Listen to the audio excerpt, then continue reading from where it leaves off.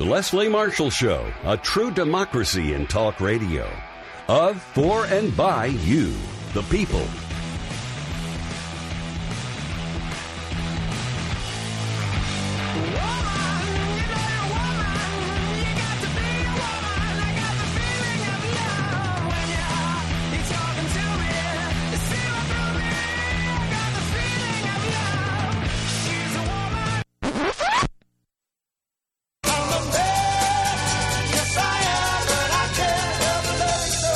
Everybody, this is Cliff Schecter. I'm filling in once again today for Leslie Marshall. You are listening to the Leslie Marshall Show. Quite a weekend with the Women's March and quite a reaction by Mr. Trump. We're going to talk a little bit about politics today. We're going to talk about the Women's March and what that accomplished. I think we can start off at this point. We should have on the line our first guest, which is Brett DiResta, who is founder and director, president, one of those titles, of the Maccabee Group. He's been published in the New York Times, among other places, top opposition research guy on the Democratic side. And we're going to get his take on how things are going. Brett, are you with me? I am. Thank you for that kind introduction. Oh, I do what I can, Brett. I do what I can. Well, the great thing about running your own business is you can call yourself whatever you want, president, CEO, space emperor, really doesn't matter. Do you go with Space Emperor or one of the other ones? I prefer President, but if you call me Space Emperor, I'll be fine with it. You can tell we got a top-notch production crew, so you got to be ready for that, my friend. So what do you think, buddy? Let's start off talking a little bit about, there's so much. I don't know what to say. How about we start with what just happened in the past sort of couple hours with Marco Rubio announcing he's going to support Tillerson for Secretary of State. Same old, little Marco? Well, I guess now that Bill Cosby is out, Jell-O has their new spokesperson in Marco Rubio. No one has. Nicely played. It's unbelievable. And the thing that's sort of hard to contemplate is he put himself in that position. Marco Rubio, over the past year and a half, has built up this reputation as a guy who will cave on his own principles at the first sight of resistance.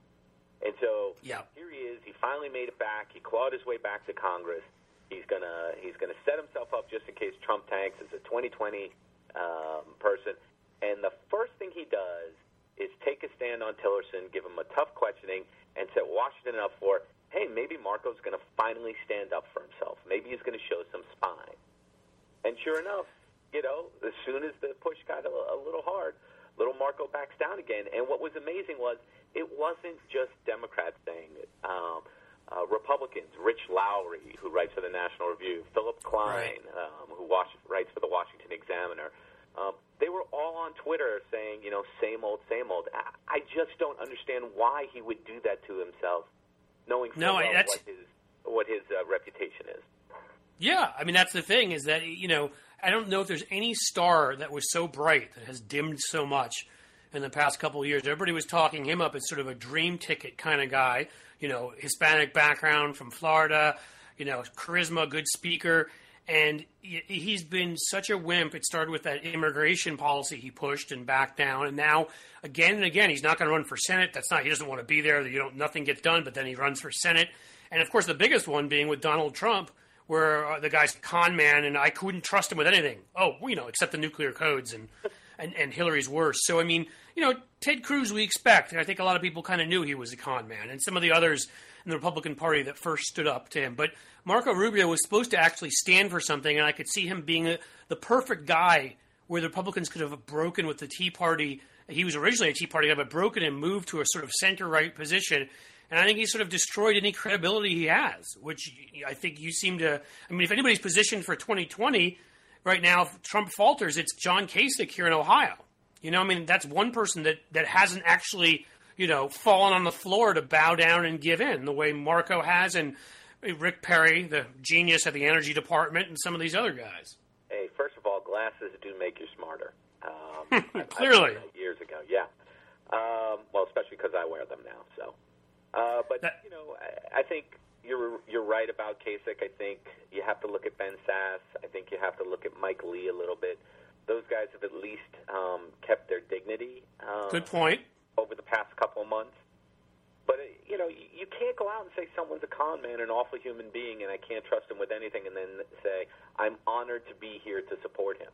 I mean, right. You just look like a typical politician. And, Marco Rubio is what everybody hates about Washington. He is. Again and again on this stuff. Yep.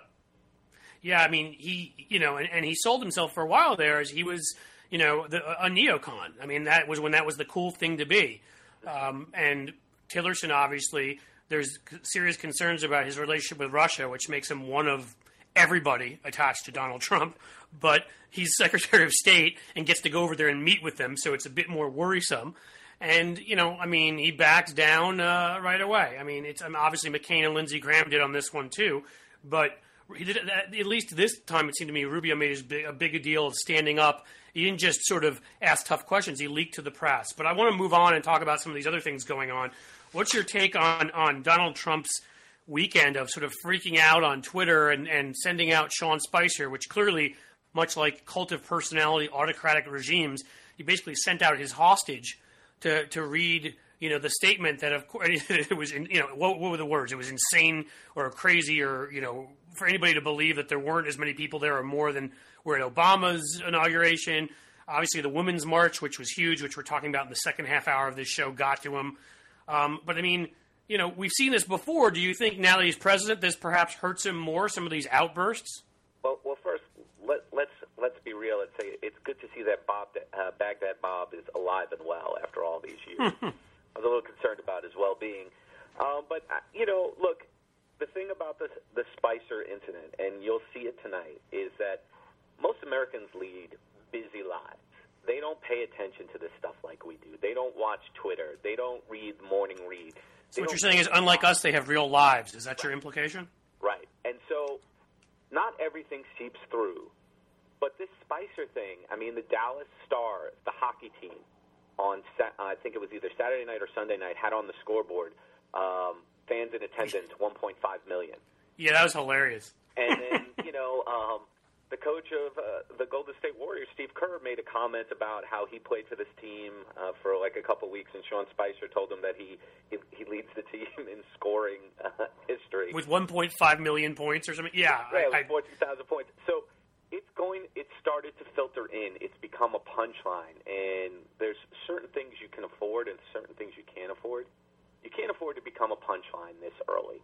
And we haven't even seen what Jimmy Kimmel and, what all the late-night talk show, Seth Meyers, Jimmy That's right. Fallon. They're all going to have their first shot at it tonight, aren't they? Yeah, Samantha Bee. I mean, they're all going to take it and just run with it. And, credibility is a hard thing to get back once you lose it. And for that to happen in the first press conference, day one, to take your credibility and set it on fire, I do think it has a long-range effect. I don't think it'll, affect the hardcore Trump supporters because nothing permeates their reality. But or unreality, but yes. I think for most people, when you become a joke that early, it's a bad sign. And, they have, I think it was like 1,450 days left before the next election. That's 1,450 days of deflecting comments about, crowd size and jokes and all that sort of stuff. Well, this is what I always thought was going to be trouble for him. I mean, when he snuck in the way he did, obviously I thought he'd lose by a couple million votes, which he did, but found his way in anyhow. But again, you keep doing this, you bring up a really good point for anybody who pays attention to politics and political history.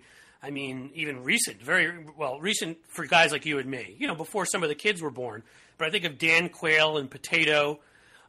More recently, you had Sarah Palin, who kind of made the "I can see Russia from my house" became a big joke. I mean, really, even in 2004, that's some of what the Bush people successfully did with John Kerry, which with the windsurfing, and I voted for it before I voted against it. I mean, they made him kind of a mockery of him.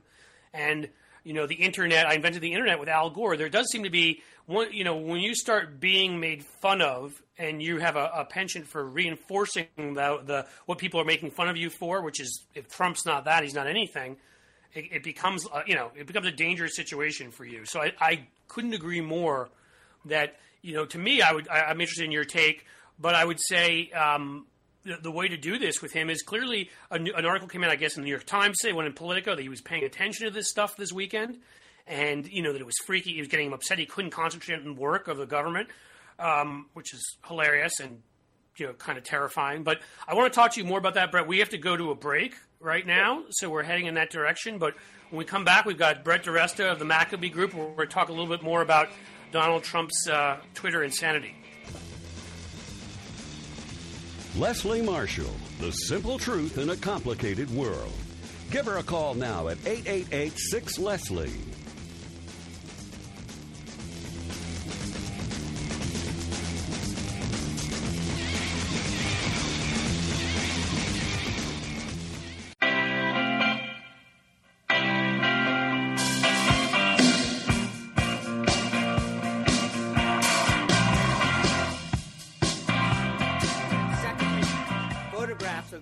Proceedings were intentionally framed in a way, in one particular tweet, to minimize the enormous support that had gathered on the National Mall.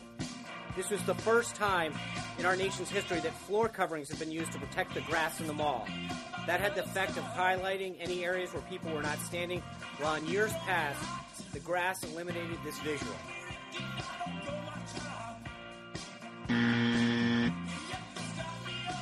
And we're back. This is Cliff Schecter. This is the Leslie Marshall Show. I'm filling in today. I'll be here for about another 40 minutes. Right now we're talking to Brett DiResta, great, brilliant political consultant, if I say so. I've worked with him in the past. Please do. He is of the Maccabee Group. You want research? He's your dude. So Sean Spicer there, what did you think about? I mean, again, I think I said it earlier. It's almost you felt like, and the same thing with Reince Priebus the next morning on was it Chris Wallace's show where they both were just getting beaten up over this. It's like they've been sent out and they've just completely traded their dignity for power because they know they're lying. They know they're going to get ripped for it, and they're still completely willing to do it. Well, of all people, Greg Popovich, the coach of the San Antonio Spurs, has been doing these soliloquies after games now rather than answering reporters' questions. And he had something the other day where he said, as bad as Trump is, he feels that Priebus, Kellyanne Conway, and Spicer are worse because they know what the truth is, and they're purposely lying about it. They just don't have the guts to say, we can't say this. This is wrong. They do everything they can to obscure, obfuscate, whatever they can do so that they don't have to say, what the truth is. And it is pathetic.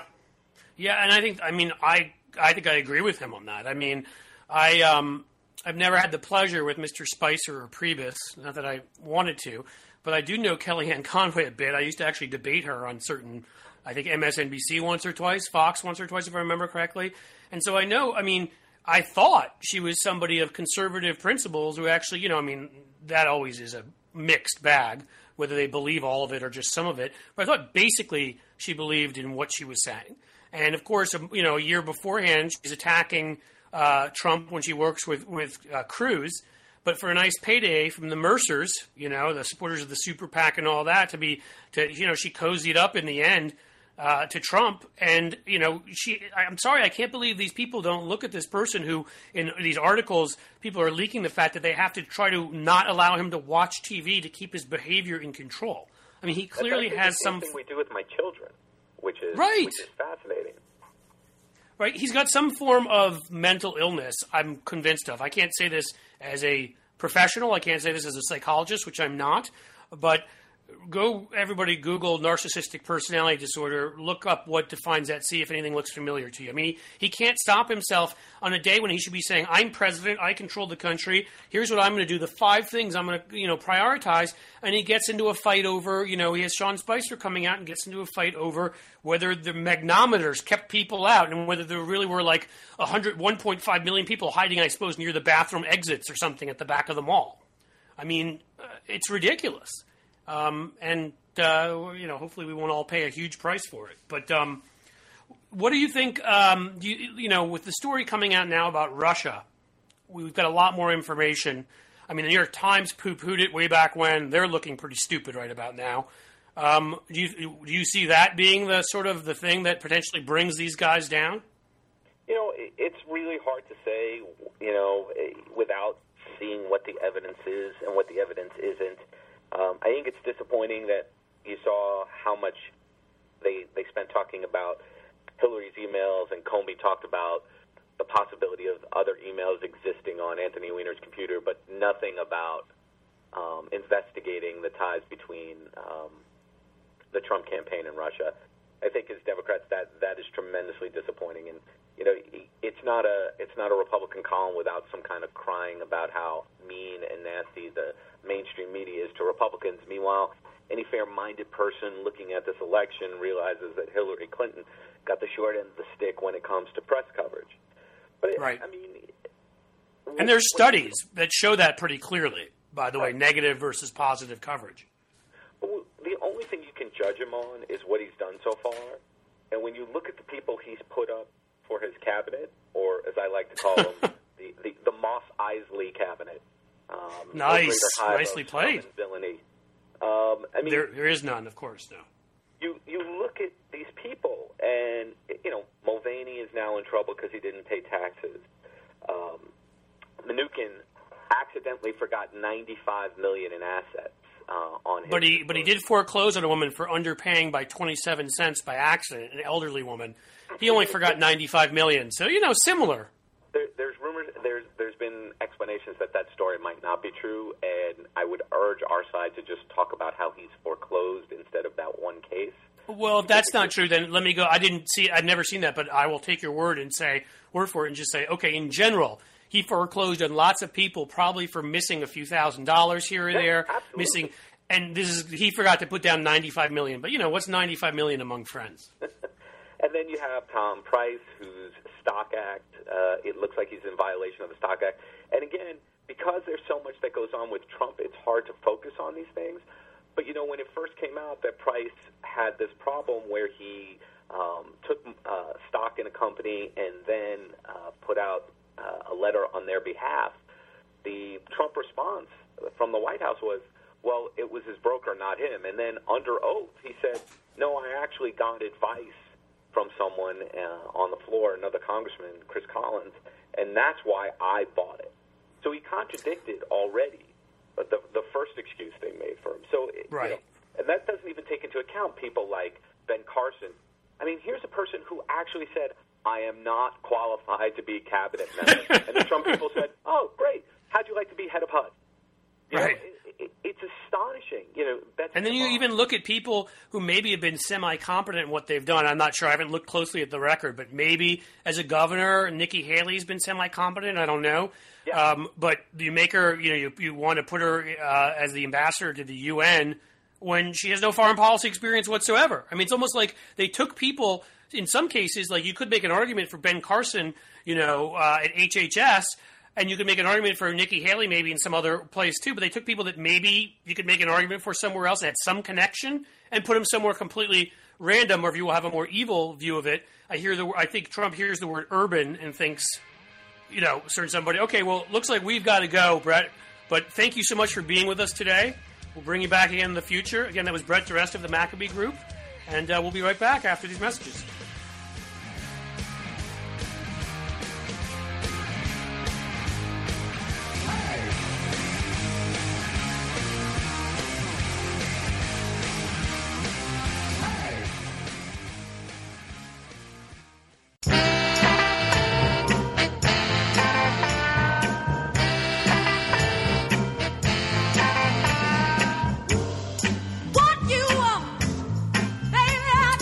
Welcome back, everybody. Once again, this is Cliff Schecter. I am guest hosting today for Leslie Marshall.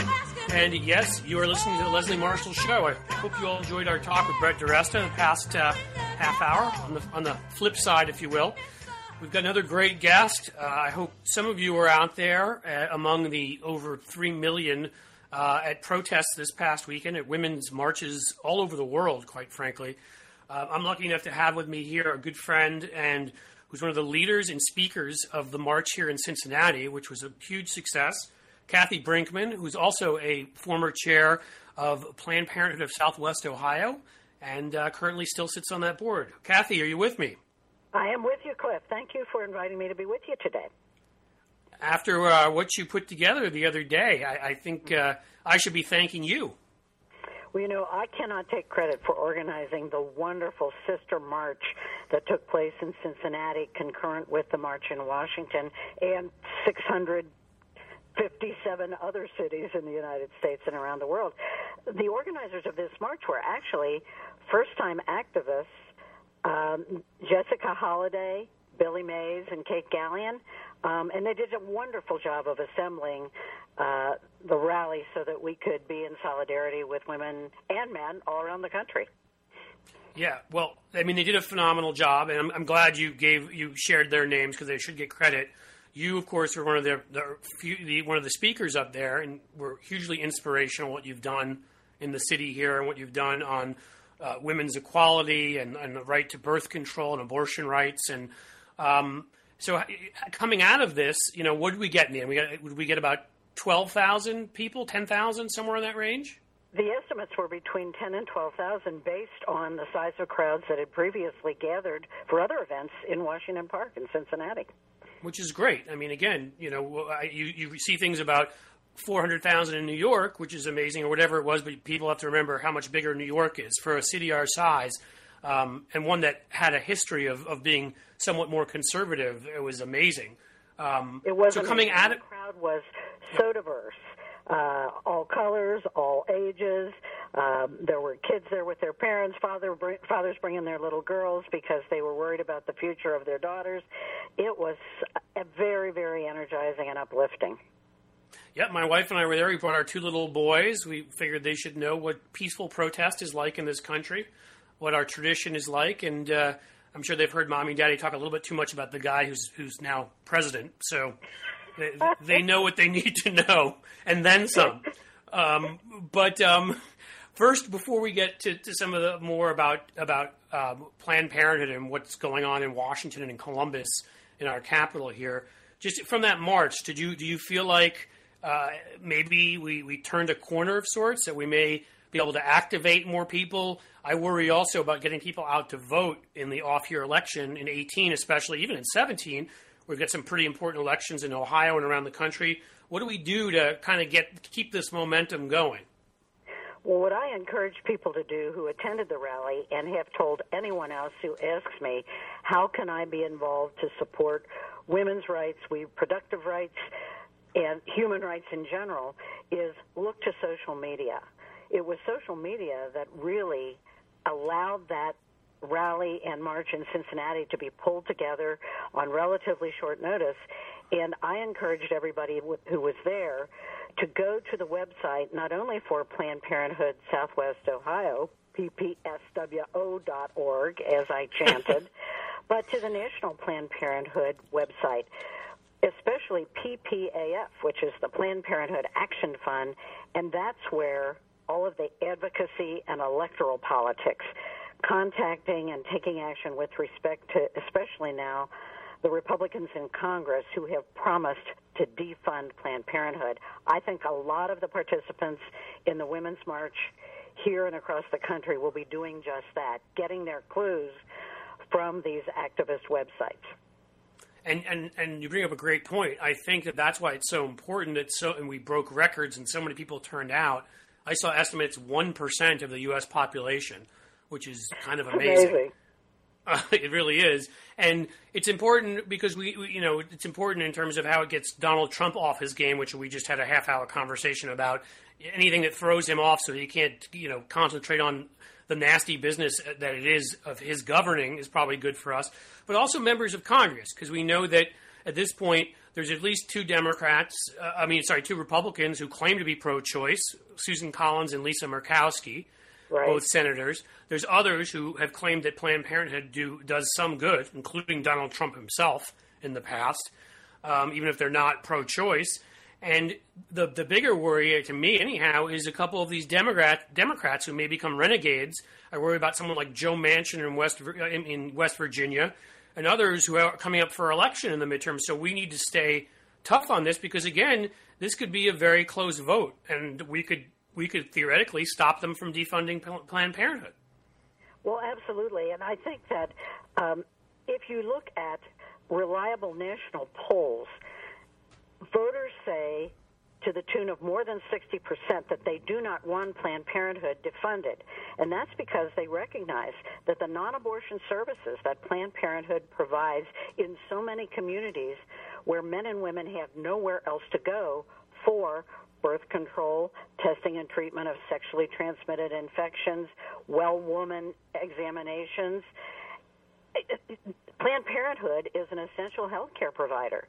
And if you defund, if you cut off their reimbursement through federal programs, many, many people, especially those who can afford it least, will be cut off from essential health services. Right. And I know they've passed, they've talked in both Columbus and Washington about this fiction of, what is it, local health centers? Is that what they say? What are these? Who do they claim will make up for Planned Parenthood that will not?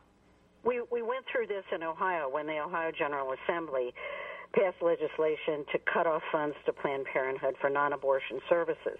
And when the state General Assembly, elected officials made the argument that there were other healthcare providers who would step in and there would be no loss of services and no interruption of services to Planned Parenthood's patients. The sources that they cited for those services were shown to be unavailable to the women that Planned Parenthood serves. About half the patients that Planned Parenthood serves here in Southwest Ohio, for example, are covered by Medicare to get the services for birth control and other preventive cancer screenings and well-woman and prevention services. And if Planned Parenthood is disqualified as a Medicaid provider, there will not be government health departments or federally qualified health centers to which they can go. They simply cannot absorb our patients in the numbers who will no longer have Medicaid coverage. And remember, Medicaid is reimbursement for actual medical services that are provided. This is not a grant. This is not a gift to Planned Parenthood. It's a reimbursement of Planned Parenthood, just like any other medical provider, for services that are vital that are provided to the patients. Right. So, just to be clear, and I think that was very clear, but this, folks, is what you call fake news. There's lots of that going around, and what's been going around on Planned Parenthood, the attacks on Planned Parenthood, have been fake news for a while, because they make this claim that people can go to alternative sites, as Kathy was just talking about, other health centers. They cannot take in the numbers of people that will lose service if Planned Parenthood is defunded. It will not happen. Right. In many counties and many cities, there are greatly underfunded health departments to start with. Number two, they do not cover the range of services that patients get at Planned Parenthood. Number three, there are long waiting lines. You have to get on a list and wait for an appointment to open up so that you can get birth control. And, Planned Parenthood does not have those restrictions and can give the services immediately, even for emergency contraception, which is very difficult to get through other sources. The health departments in Southwest Ohio said when the state was defunding that they would not be able to absorb Planned Parenthood's patients. So, clearly what this comes down to is, again, folks, you're being sold a myth. And what Kathy is saying is so important for people to know, which is we need to stand up to them here, where they're in Ohio, but across the country, state legislatures, and then, of course, the folks in Washington, know the truth and go out and fight for it. So many people did here, as you pointed out, around the country, around the world. Places like Sydney and all over Europe, and I heard there was one in Nairobi, and, it was incredible how many people came together to make themselves heard. We are going to go to a short break, Kathy, and everyone listening, and then we're going to come back. We're going to talk more about the Women's March and women's rights, where we see this going in the future, and how you can all fight back. Thanks for listening. We'll be right back.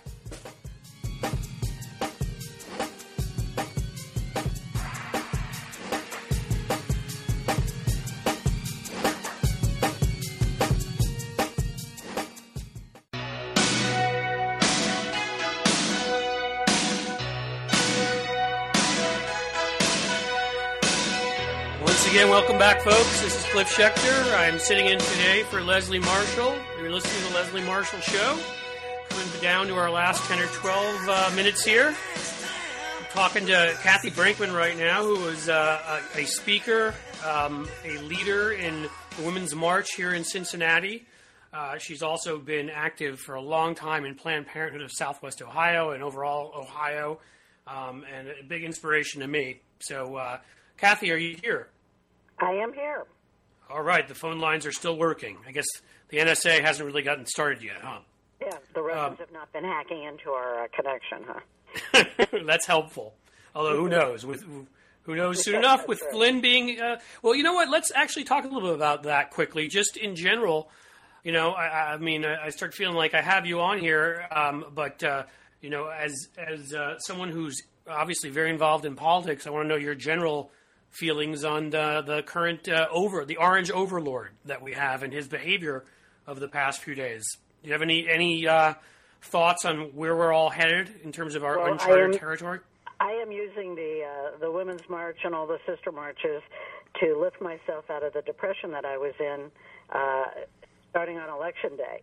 So, you know, what I am really concerned about is not only the president's behavior, but the behavior of his closest advisors, their denial of science, their disregarding of facts. That is very troubling to me as a starting point, because beyond that, how can you talk about any issues with any rationality and with any goal of doing what's best for all the people in this country? It's very discouraging, and it's very concerning. Yeah, I mean, you know, the whole principle of democracy is based on, you know, post-Enlightenment, that we can all agree on facts and then we can sort of disagree how to solve certain problems. The problem, right. The issue for us. And I wish, you know, the media is starting to do this more, which I think is a very positive sign. They're not being so kind in how they characterize what are outright lies, and people like Chuck Todd and others are finally getting ready to go beyond exaggeration to falsehoods to now outright calling them lies, because that's what they are. Well, yeah, and I do too, and I'm sure a lot of people we know hopefully do in the media on the left. You're right, though. Getting people kind of in the quote-unquote mainstream media to do it is tough. So I was heartened, and again, I'm a longtime skeptic and critic of much of our media. I was heartened when both the New York Times and the Washington Post used the words falsehoods. Yes, I'd use lies, but at least it's something in their headlines. Part of what it is, yes. Exactly. And CNN didn't even show Spicer live, you know, his ridiculous briefing. They showed it later where they were able to show parts of it and point out that he was being dishonest. Heck, even USA Today pointed out that there were falsehoods. So again, I'm still skeptical. You know, Spicer today, I refused to watch him, but I heard he was trying to make up and be nicer, and I'm sure you'll have a bunch of fawning media figures saying, see, he's trying to be nice now, as they do. But overall, when these guys lie, it's so important because, as you know, there's been a 40, 50-year project on this front where these guys, they can't tell the truth about what they actually stand for because most people don't believe in it. So they say, no, we're for solving health care too. We believe nobody should be without health care, which is flat out not true. At least Ron Paul was honest and said, nope, if you crash your motorcycle, that's freedom. You have to lie there and die. You know, that was what he did when it comes to certain groups, Susan B. Anthony and these right-wing nutty anti-women groups claiming that you know, birth control, that more birth control leads to more abortions. Well, you know, we know that that's not just untrue, but the exact opposite of the truth. We know that more guns doesn't lead to fewer shootings. It leads to more. We know climate change is in fact real science and supported by about 98 out of every 100 scientists, if not more. So these are the kinds of things where the Republican Party progressively for 40 years, you know, has just realized that they can't sell the truth. So they just pretend they're actually for things, and then behind the scenes, you know, they're lying. And well, one thing that was hopeful about the Women's March is that it was a group of idealists who do not accept the message of Donald Trump and his followers that everything is rigged against the people who want the best for this country. So at the march you saw not just Planned Parenthood, but rape crisis centers and Black Lives Matter and the labor movement and supporters of LGBTQ rights and the Islamic Center of Greater Cincinnati talking about hate crimes against not only Muslims, but against Jews, which we've seen an uptick in Southwest Ohio. People talking about health care and poverty. The people who were in the march, men and women, do not accept that they cannot affect the system because it's rigged. And in fact, they've started going to the town halls and the coffees that our congressmen here in Southwest Ohio have, and speaking out, providing facts, and pushing back against just the accepted wisdom that the Trump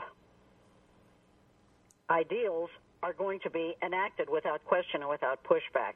That's one of the hopeful things that I took out of this march, because the activism has already started well before the march. It was bolstered by the march, and now it'll continue. Yeah. You know what?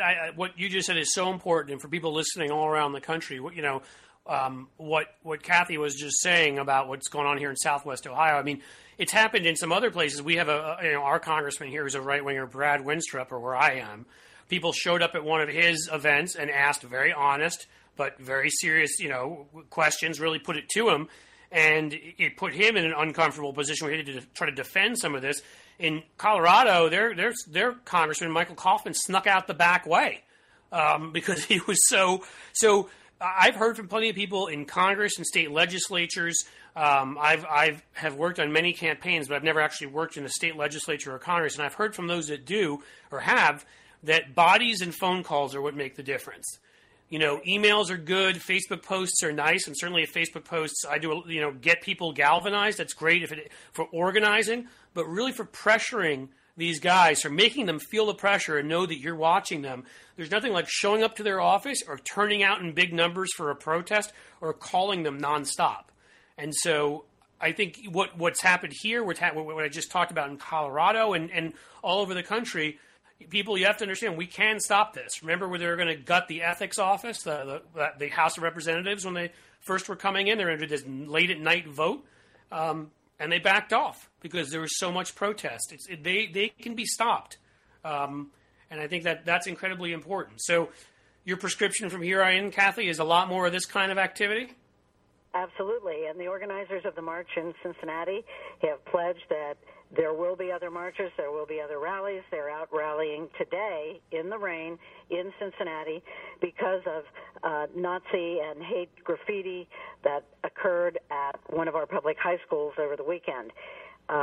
We will not right down the road from me here, actually. And, we will not be discouraged from taking action, and we will work together. When Brad Winstrup was confronted at that meeting, it was older people talking about Social Security being tinkered with. It was people who get the benefits of the Affordable Care Act who don't want it reversed, repealed, and it was people talking about women's services who don't want that defunded. So we're in this together. No, that couldn't be more true. I'll say quickly about what you brought up. Yeah, that public high school is right down the road from me. And going by there today, driving by there, was incredibly heartened to see so many public figures and really just everyday people out there, sort of following up on Saturday, because we can't have it be a one-time thing and not show up. And the way the Women's March was so important for everybody, we need to show up for every group, all the various groups you were just talking about, because there are so many people who are threatened and more vulnerable because of who we have in office and the sort of gerrymandered control of the House, and so many Republican governors after the money dumped in 2010 and after Citizens United. And so these are all, anything you do plays a hugely important role. And so again, like here in Southwest Ohio, but I want to see this continue across the country. And I'm really feeling, I think a lot of us are really excited after what happened the other day. One thing that all states will be working on that don't already have it is nonpartisan redistricting after the next census. Because until we do that, the right-wing control of the legislatures that is so present in so many states will not be changed. No, that's true. And that's what's given them an advantage. People forget in states like Ohio, people say, how come that wasn't a swing state this time? And there are various reasons for it, but certainly one of them is having a Republican Secretary of State who purged votes. We don't know how many people lost their right to vote because of it. Listen, we're coming to the end here, Kathy. I want to thank you so much for joining me. It's great talking with you. That was Kathy Brinkman, everybody. She was a leader of our march here, a speaker, and on the board of Planned Parenthood of Southwest Ohio and so many other great organizations here. Thank you all for listening today. And this is Cliff. I'm out.